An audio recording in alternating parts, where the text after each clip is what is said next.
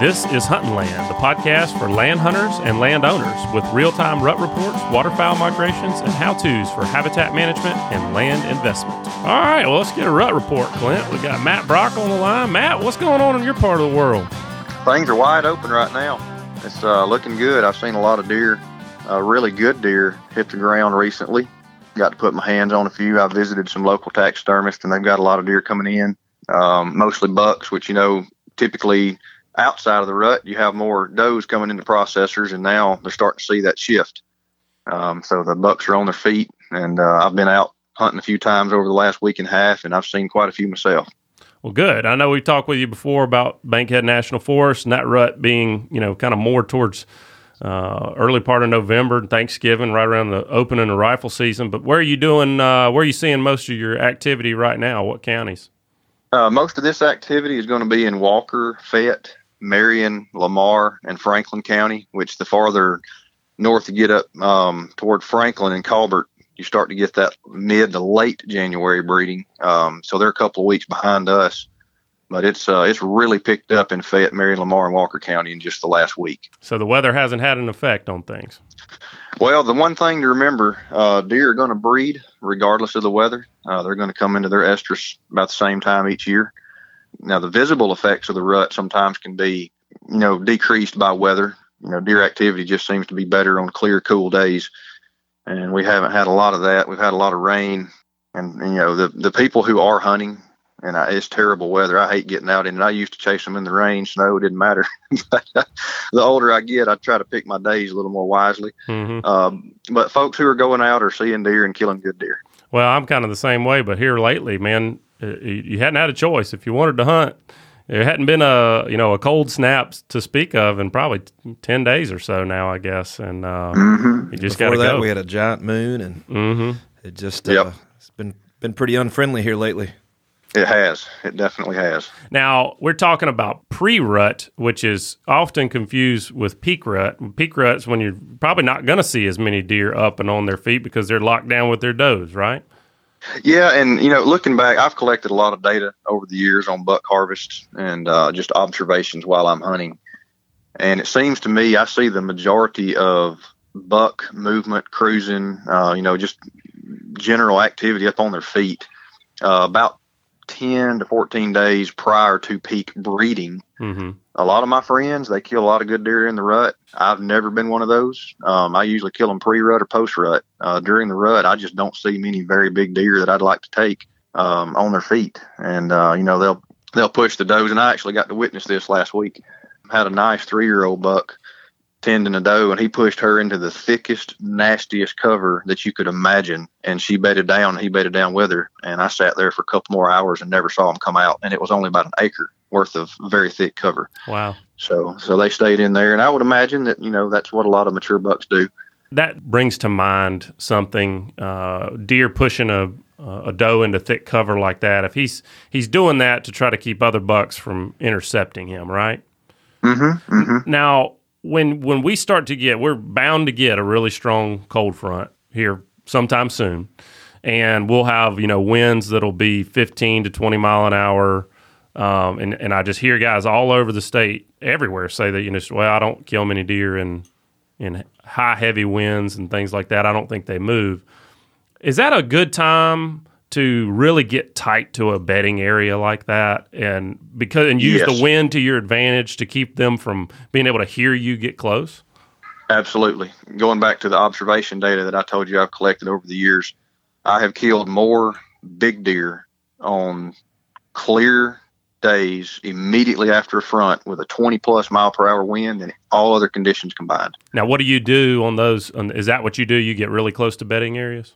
I try to get as close to thick cover as I can, maybe known travel routes that are located nearby creeks, cutovers. But, yeah, anything that's thick that I have historically known deer to travel through or bed in, I'll get just on the downwind side of that. And that's one good thing about those heavy northwest winds. When we have a front come through, they're pretty consistent. And that's about the only time we have a consistent wind is when we have a northern front. So, I bank on the wind doing what the weatherman tells me he's going to do. And a lot of times here lately, they've been missing it and it's been pretty variable. So, I like those strong northwest winds, and I'll get just downwind of a bedding area or travel route, and I've had very good success on those days. What do you like now? That's another thing. It's kind of a point of contention. I hear a lot of the how-to guys in deer hunting are talking about Midwestern deer, and bedding and cover is much different in the Midwest than it is in the South. Mm-hmm. So when you think of a bedding area, a true bedding area, and some really good cover for whitetails in the Southeast, what are you going to look for first? If you're looking at a map of 1,000 acres and you've got some pine plantation and roads and creeks and some food plots, what's the first thing you look for? The absolute thickest stuff that you can find on a map. What's that typically going to be? Is that going to be a cutover that's a few years old? Yes. Yeah, a young cutover, anywhere from 3 to 5 years old. Any young storm plantation damage that's come through. Yeah, young plantation, storm damage, down trees. I've seen several bucks or jumped several bucks out of big oak trees that had fallen in the woods. It may be a wide open, mature hardwood forest, and there's a down tree or a couple trees down from lightning or wind or whatever the case may be. And I've jumped bucks out of those before. Going back to on the buck that I saw tending that doe last week, he pushed her into a thicket of privet hedge. It was very, very thick. The privet was about 10 to 12 feet tall. And, if you get down and look at it, it's not even something you'd think most deer would walk through. It's just that thick. But that's where I have seen a lot of bucks bed in particular. But one thing I've noticed, they'll always have some kind of escape route. Right. They always have a means to get out of there without you seeing them. Right. They have a will to live, and they use it in every aspect of their life. So, well, Matt, that's some good tips this week, man. We appreciate the report. I hope you catch up to one here pretty soon. Well, I appreciate it, and I hope you do the same. All right, Clint. Joining us on the show today is Mike Sievering. Mike is the Conservation Director for the National Trapper Association. He's also the president of the Alabama Trappers and Predator Control Association. And, Mike, the title of this show is The Poachers You Are Allowing on Your Land. And I know if anybody that owns land or manages land does not like poachers coming on their property, but the reality is that we're all allowing some to steal part of the wildlife population from us. So, Mike, how big a problem are predators for landowners right now? Do you have any stats on, let's just talk about, say, coyotes, for example. Yes, sir, I do. Several years ago, there was a study done in East Alabama and portions of Georgia where trappers caught a number of coyotes and put radio collars on them. Well, they found an active den site on one of the collared animals, put a camera on it, and during fawning season, early in July and August, in a 30-day period, there was either 17 or 18 deer fawns were taken into that den site by that pair of coyotes. Wow. So pretty substantial. Yeah, that's for guys, and you're starting to hear rumblings around the state of Alabama for sure, but I see it all over the internet, and people they're complaining about deer populations, they're complaining about turkey populations, they're kind of saying, maybe the heyday is over, and what it seems like I'm seeing is there's a lot of emphasis that's being placed on providing food for animals, but there's very little emphasis being placed on controlling predators other than shooting them whenever you see them when you're out hunting. Where is trapping right now? Obviously, the fur trade is down, right, Mike? Yeah, fur trade is really down. Price of pelts are at an all-time low right now. But that doesn't keep the predator population intact or in check. I've talked to a lot of clubs. I retired from the state of Alabama for 30 years as a fur biologist, so I talked to a lot of deer clubs about predator control. Their big thing was, we're spending lots of money on deer and improvement of habitat, proteins, all that kind of good stuff. And I asked them what kind of numbers or how many predators are you taking out, and the first response I would get would be, huh? Right. What do you mean taking them out? I said, you're feeding predators, partner. Yeah. All your deer fawns are going out the window. I mean, it's great you're doing this for the deer, but managing that predator base has got to be part of your game plan from now on. It's not just coyotes either. I mean, of course, everybody thinks about coyotes and bobcats, but What about nest predators? You've got what's going on with raccoon populations right now specifically? I want to talk about raccoons specifically. What are some of the factors that are influencing raccoon populations right now? Low fur prices. There's no doubt low fur prices. Average coon pelt right now, southern coon pelt, stretched and dried, is going for $1.25. When I was in college 40 years ago, I was selling them for $40 to $45. So prices dropped dramatically, which has let the population increase. Increase in predator base means a reduction in game populations. Now, do raccoons prey on anything, as far as a hunter's concerned? Are they doing anything besides nest predation, or is that predominantly what their biggest influence is on, our turkeys and our quail? Well, as far as other game species, yeah, that's pretty much it. Getting ground nesting birds. Right now, a lot of people are supplemental feeding or feeding their deer, and into the spring they'll feed their deer. Now, if you go back and look at the cameras they've got on those deer feeders, and you got to wade through the coons to get to the deer. I'm one of those guys. Yeah. The other thing is possums, another ground nesting predator that people don't think about. I know a lot of guys that are trapping, you've got to wade through the possums to get to the good stuff, the coons and coyotes and foxes and bobcats. Right. Those populations they've just climbed astronomically in the last 5 to 10 years, especially on raccoons. Well, I mean, we've obviously got a big problem with nest predators, and I'm hearing the same things from the turkey hunters. Is that they're killing less turkeys, they're hearing less birds gobbling, and we're starting to hear rumblings from people saying we need to lower the limits on how many turkeys are being killed. But I mean, doesn't it? It seems to me that if a guy is truly worried about turkey populations and he's not trapping, controlling how many you shoot is one method, but man, I'd sure rather just trap some coons and some possums and be able to shoot more turkeys. It was always amazing to me that when I was still working for the state, we would issue permits after deer season to shoot hogs at night. And I would try to tell them that's not real effective. First off, a hog's eyes don't shine at nighttime when you hit them with a spotlight, so you're looking at a black blob, and you're going to kill one animal probably, or two. The best thing to do is set that trap. It's working for you 24/7. You don't have to be out there. I mean, you check them daily. A trap is a lot more effective than trying to shoot down a population that's out of control. What have you seen as far as trapping nest predators, raccoons and possums we're talking about predominantly? What kind of improvements have you seen? I know you've worked with a lot of clubs and a lot of landowners that have implemented trapping on their properties. Is it an immediate result? If they're trapping, are they going to see results in 12 months? Is it 24 months, 36 months? I'd say within the first year and a half, you're going to start seeing some results. Controlling predator populations is not a short-term fix. I mean, you can go out there, catch a few right off the bat, and you think, well, I'm golden now. Well, there's 30 or 40 waiting back in the wings to fill that available habitat, so you're going to have to continue controlling those populations, those predator populations, through trapping. Well, Mike, I got a few specific questions for you. I was talking with somebody the other day, and they were wanting to trap some coons, and they said, they were looking for a dog-proof trap. I told them that there's a lot of dog-proof traps out there, and they had an interesting question that I just didn't know the answer to. They said, well, they were talking about trapping at their house, and they said, well, I've got a cat. These dog-proof traps, are they safe for all pets, or is it just dogs? Would a cat get its paw stuck in there? Well, I have heard of cats fishing around down in those and getting caught. Mm-hmm. But they're easy to release with dog-proof traps too. Right. Once you get the animal down, you just reach down there and pop it off his foot. Right. Not a problem.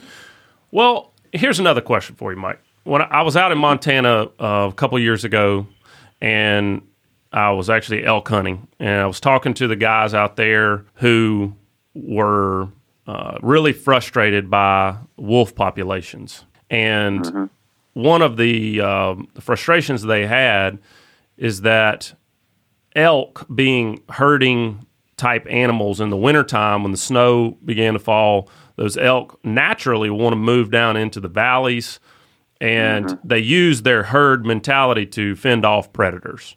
Because the humans were in those valleys, living there, those elk were having to stay at higher altitudes for longer time, and the wolves that had been reintroduced, which that's a whole nother thing, is a different wolf altogether, a much larger wolf, but the wolves that were reintroduced were actually having an easier time preying upon the elk than what they should have had, and so it's leading to a lot more wolf kill, than what naturally should happen.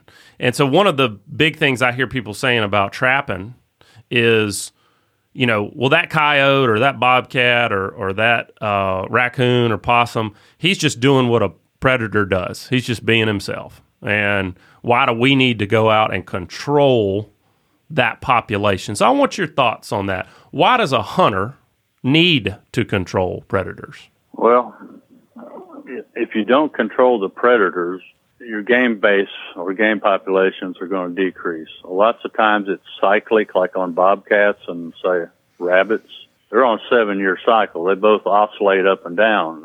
7 years, they'll have a high. At the end of 7 years, they'll bottom out, and the predator population will bottom out. But with an overabundance of deer in this country, I don't think that's the situation. Now, out west, you've got those herds of animals, the deer and the elk. They tend to yard up in the wintertime. They're going to be in that deep snow, and a wolf can take that deep snow to his advantage when it comes to preying on that population. Down here, I think what we have done over the centuries is we have modified the habitat where we have created more edge, which that's great for game populations, but it's also good for predator populations. So you get an increasing prey base, you're going to have an increasing predator base. So you've got to go in there and maintain those predator populations. Yeah, I think that's an important point, is that I hear this a lot from folks that are I would say more on the environmentalist side, and I think it's a misconception that they like to talk about nature and they like to talk about the wilderness like humans are a part of nature. It's always this thing out there that's its own microcosm that you fenced off and you never go into. Right. The humans we're invading that and we're disrupting that, right? But we're not disrupting. I don't think we are. We're not disrupting that. We are part of that. And because we're part of it and we're changing the landscape, changing the habitat constantly through timbering, through farming, through building, all the different things that we do, we also have a responsibility to manage the populations, whether it's game or predator. And most people don't do that. And I mean, I'm guilty of it myself. I do a lot more hunting than I do trapping and predator management. Right. So it is important. It's just part of a management system that has to be incorporated in what are the properties you either lease or own and hunt on. It's just sound management to manage predators. You're managing your game populations. Why not manage your predator populations so your game populations will flourish? And to those systems, typically how many, if you're going to start trapping, what kind of costs are you looking at and what kind of numbers in terms of number of traps and types do you recommend per acre or per tract or however you would approach it? It depends on the habitat, to be quite honest with you. I mean, if I'm trapping coons, I'm not going to go out in the middle of a pine plantation. You're going to catch a big boar coon out there, but the sows and kits, they're going to be down around water most of the time. As far as the cost, the DP traps that we've talked about, I know that Duke Trap over in West Point, Mississippi sells a pretty good trap. I like it. It's about $12 a piece. They are very effective on raccoons. How many do you need on a track? Depends on the habitat and what kind of population you got in there. I'd buy a dozen just to get started because there's all kinds of places you could put them. I see a lot of people put them along the roadsides, in the ditches and culverts. Is that effective or is that just convenient for them? That's convenient. Well, and the problem is if you're on public road and you're doing that, that's illegal. You can't trap the right of way of a road system. A public road legally. So, it sounds like to me a 50-pound sack of corn costs $7, and a Duke dog-proof trap costs $12. Yep. I would venture to say that you're going to have a much greater effect on the amount of deer that you will kill amount of turkeys that you will kill by buying a $12 dog-proof trap than you will a $7 bag of corn. Well, you'll definitely get benefit out of that trap by catching as many coons and possums as you can get out of that area. As far as coyotes, that's a different ball game. A little bit different cost spread right there. The trap that I prefer, it's called an MB550. It's an offset jaw, thick cast jaws, so it just literally holds the animal's foot. There's a gap there for blood flow. It doesn't cut the blood flow off, it just holds the animal there. Those things are about $210 to $225 a dozen. It's truly an investment. And of course, there's some lower grade traps you can buy, a little bit more inexpensive. If you weigh that against the cost of fertilizer, seed, tractor, fuel, and your time, I mean, that still seems pretty reasonable as far as the effect goes. Oh, yeah. You just have to be dedicated to it.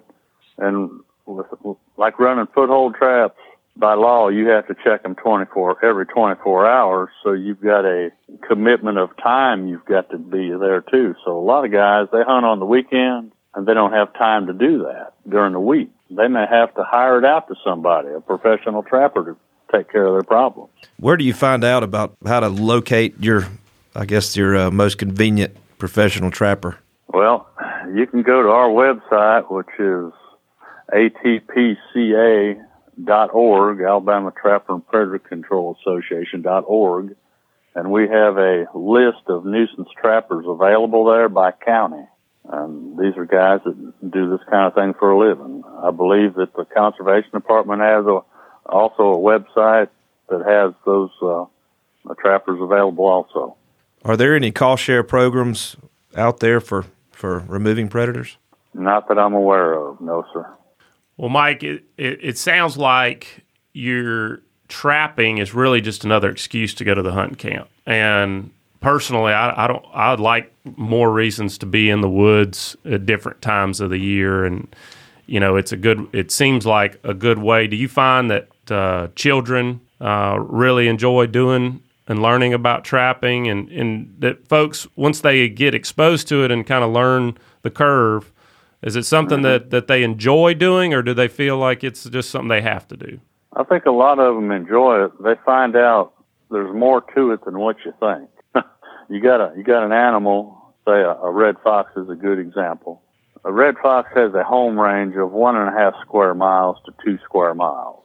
You're going to try to make that red fox step on a pan of a trap that is no bigger than a silver dollar in a 2 square mile area. You got to know what's going on, right? In order to make that happen. So it's a good learning thing. It actually makes the kids and the parents actually better hunters because they get more used to looking for animal signs. Side effect, you're just spending more time in the woods. You're learning more about what all game is doing on your property. Yeah. Yep, that's right. Well, Mike, it sounds like, you know, predators really are a problem for guys that are wanting to, you know, have better huntable populations of deer and turkeys and small game, and it's something that's overlooked right now. A lot of people are allowing these poachers, so to speak, to be on their property, and they're not doing anything about it. I know you guys offer some crash courses on the subject and how to help people get started with trapping. Well, tell me a little bit about those courses. If somebody wants a crash course, how do they go about doing it? Well, historically, the Department of Conservation started a program 11 years ago. In fact, I started it.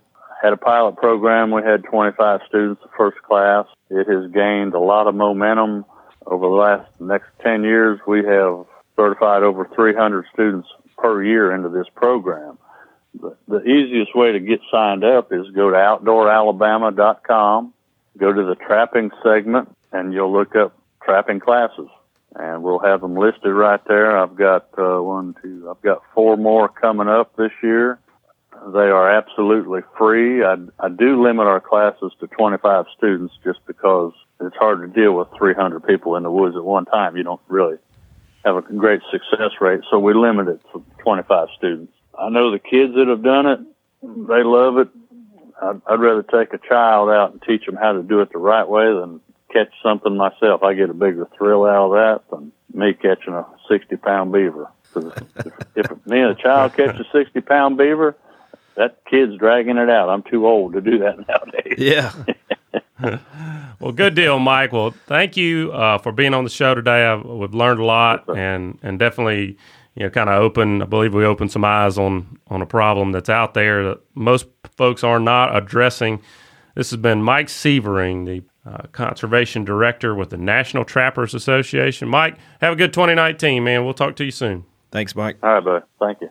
Clint, that was a lot of interesting information from Mike, and I enjoyed hearing that rut report from Matt earlier in the show, and kind of talking a little bit of strategy when it comes to southern whitetails. It's a whole different ballgame than what they do in the Midwest. But it is.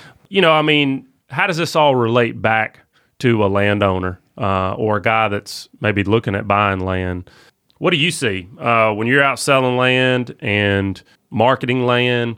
Do you find that buyers are willing to pay a premium for a land that can show quality management, whether it's quality deer management or some kind of predator control? What's important to buyers right now? Well, I think it's all inclusive. They all complement each other. And, sort of like we talked about earlier, is, we're all landowners typically focusing on that end goal of improving the overall quality of the hunt on their property for whatever species they're chasing. And any evidence you've got to support that, to show a potential buyer that, what you've been doing, the kind of results you've experienced, any of that, it all helps to show that it's really turnkey and ready to walk in and start enjoying. So I always recommend that landowners that are participating in management programs like this, and whatever shape or size that they're doing, to make sure that they're tracking it with good photos, videos, anything they have, just to be able to reflect back in the future. All right, folks, do you like the show? If you do, subscribe and give us a review wherever you listen to podcasts. And if you don't like the show, or you'd like us to email it to you, drop us a line at pros@landhunting.com. And that's landhunting with no G. We'll see you next week.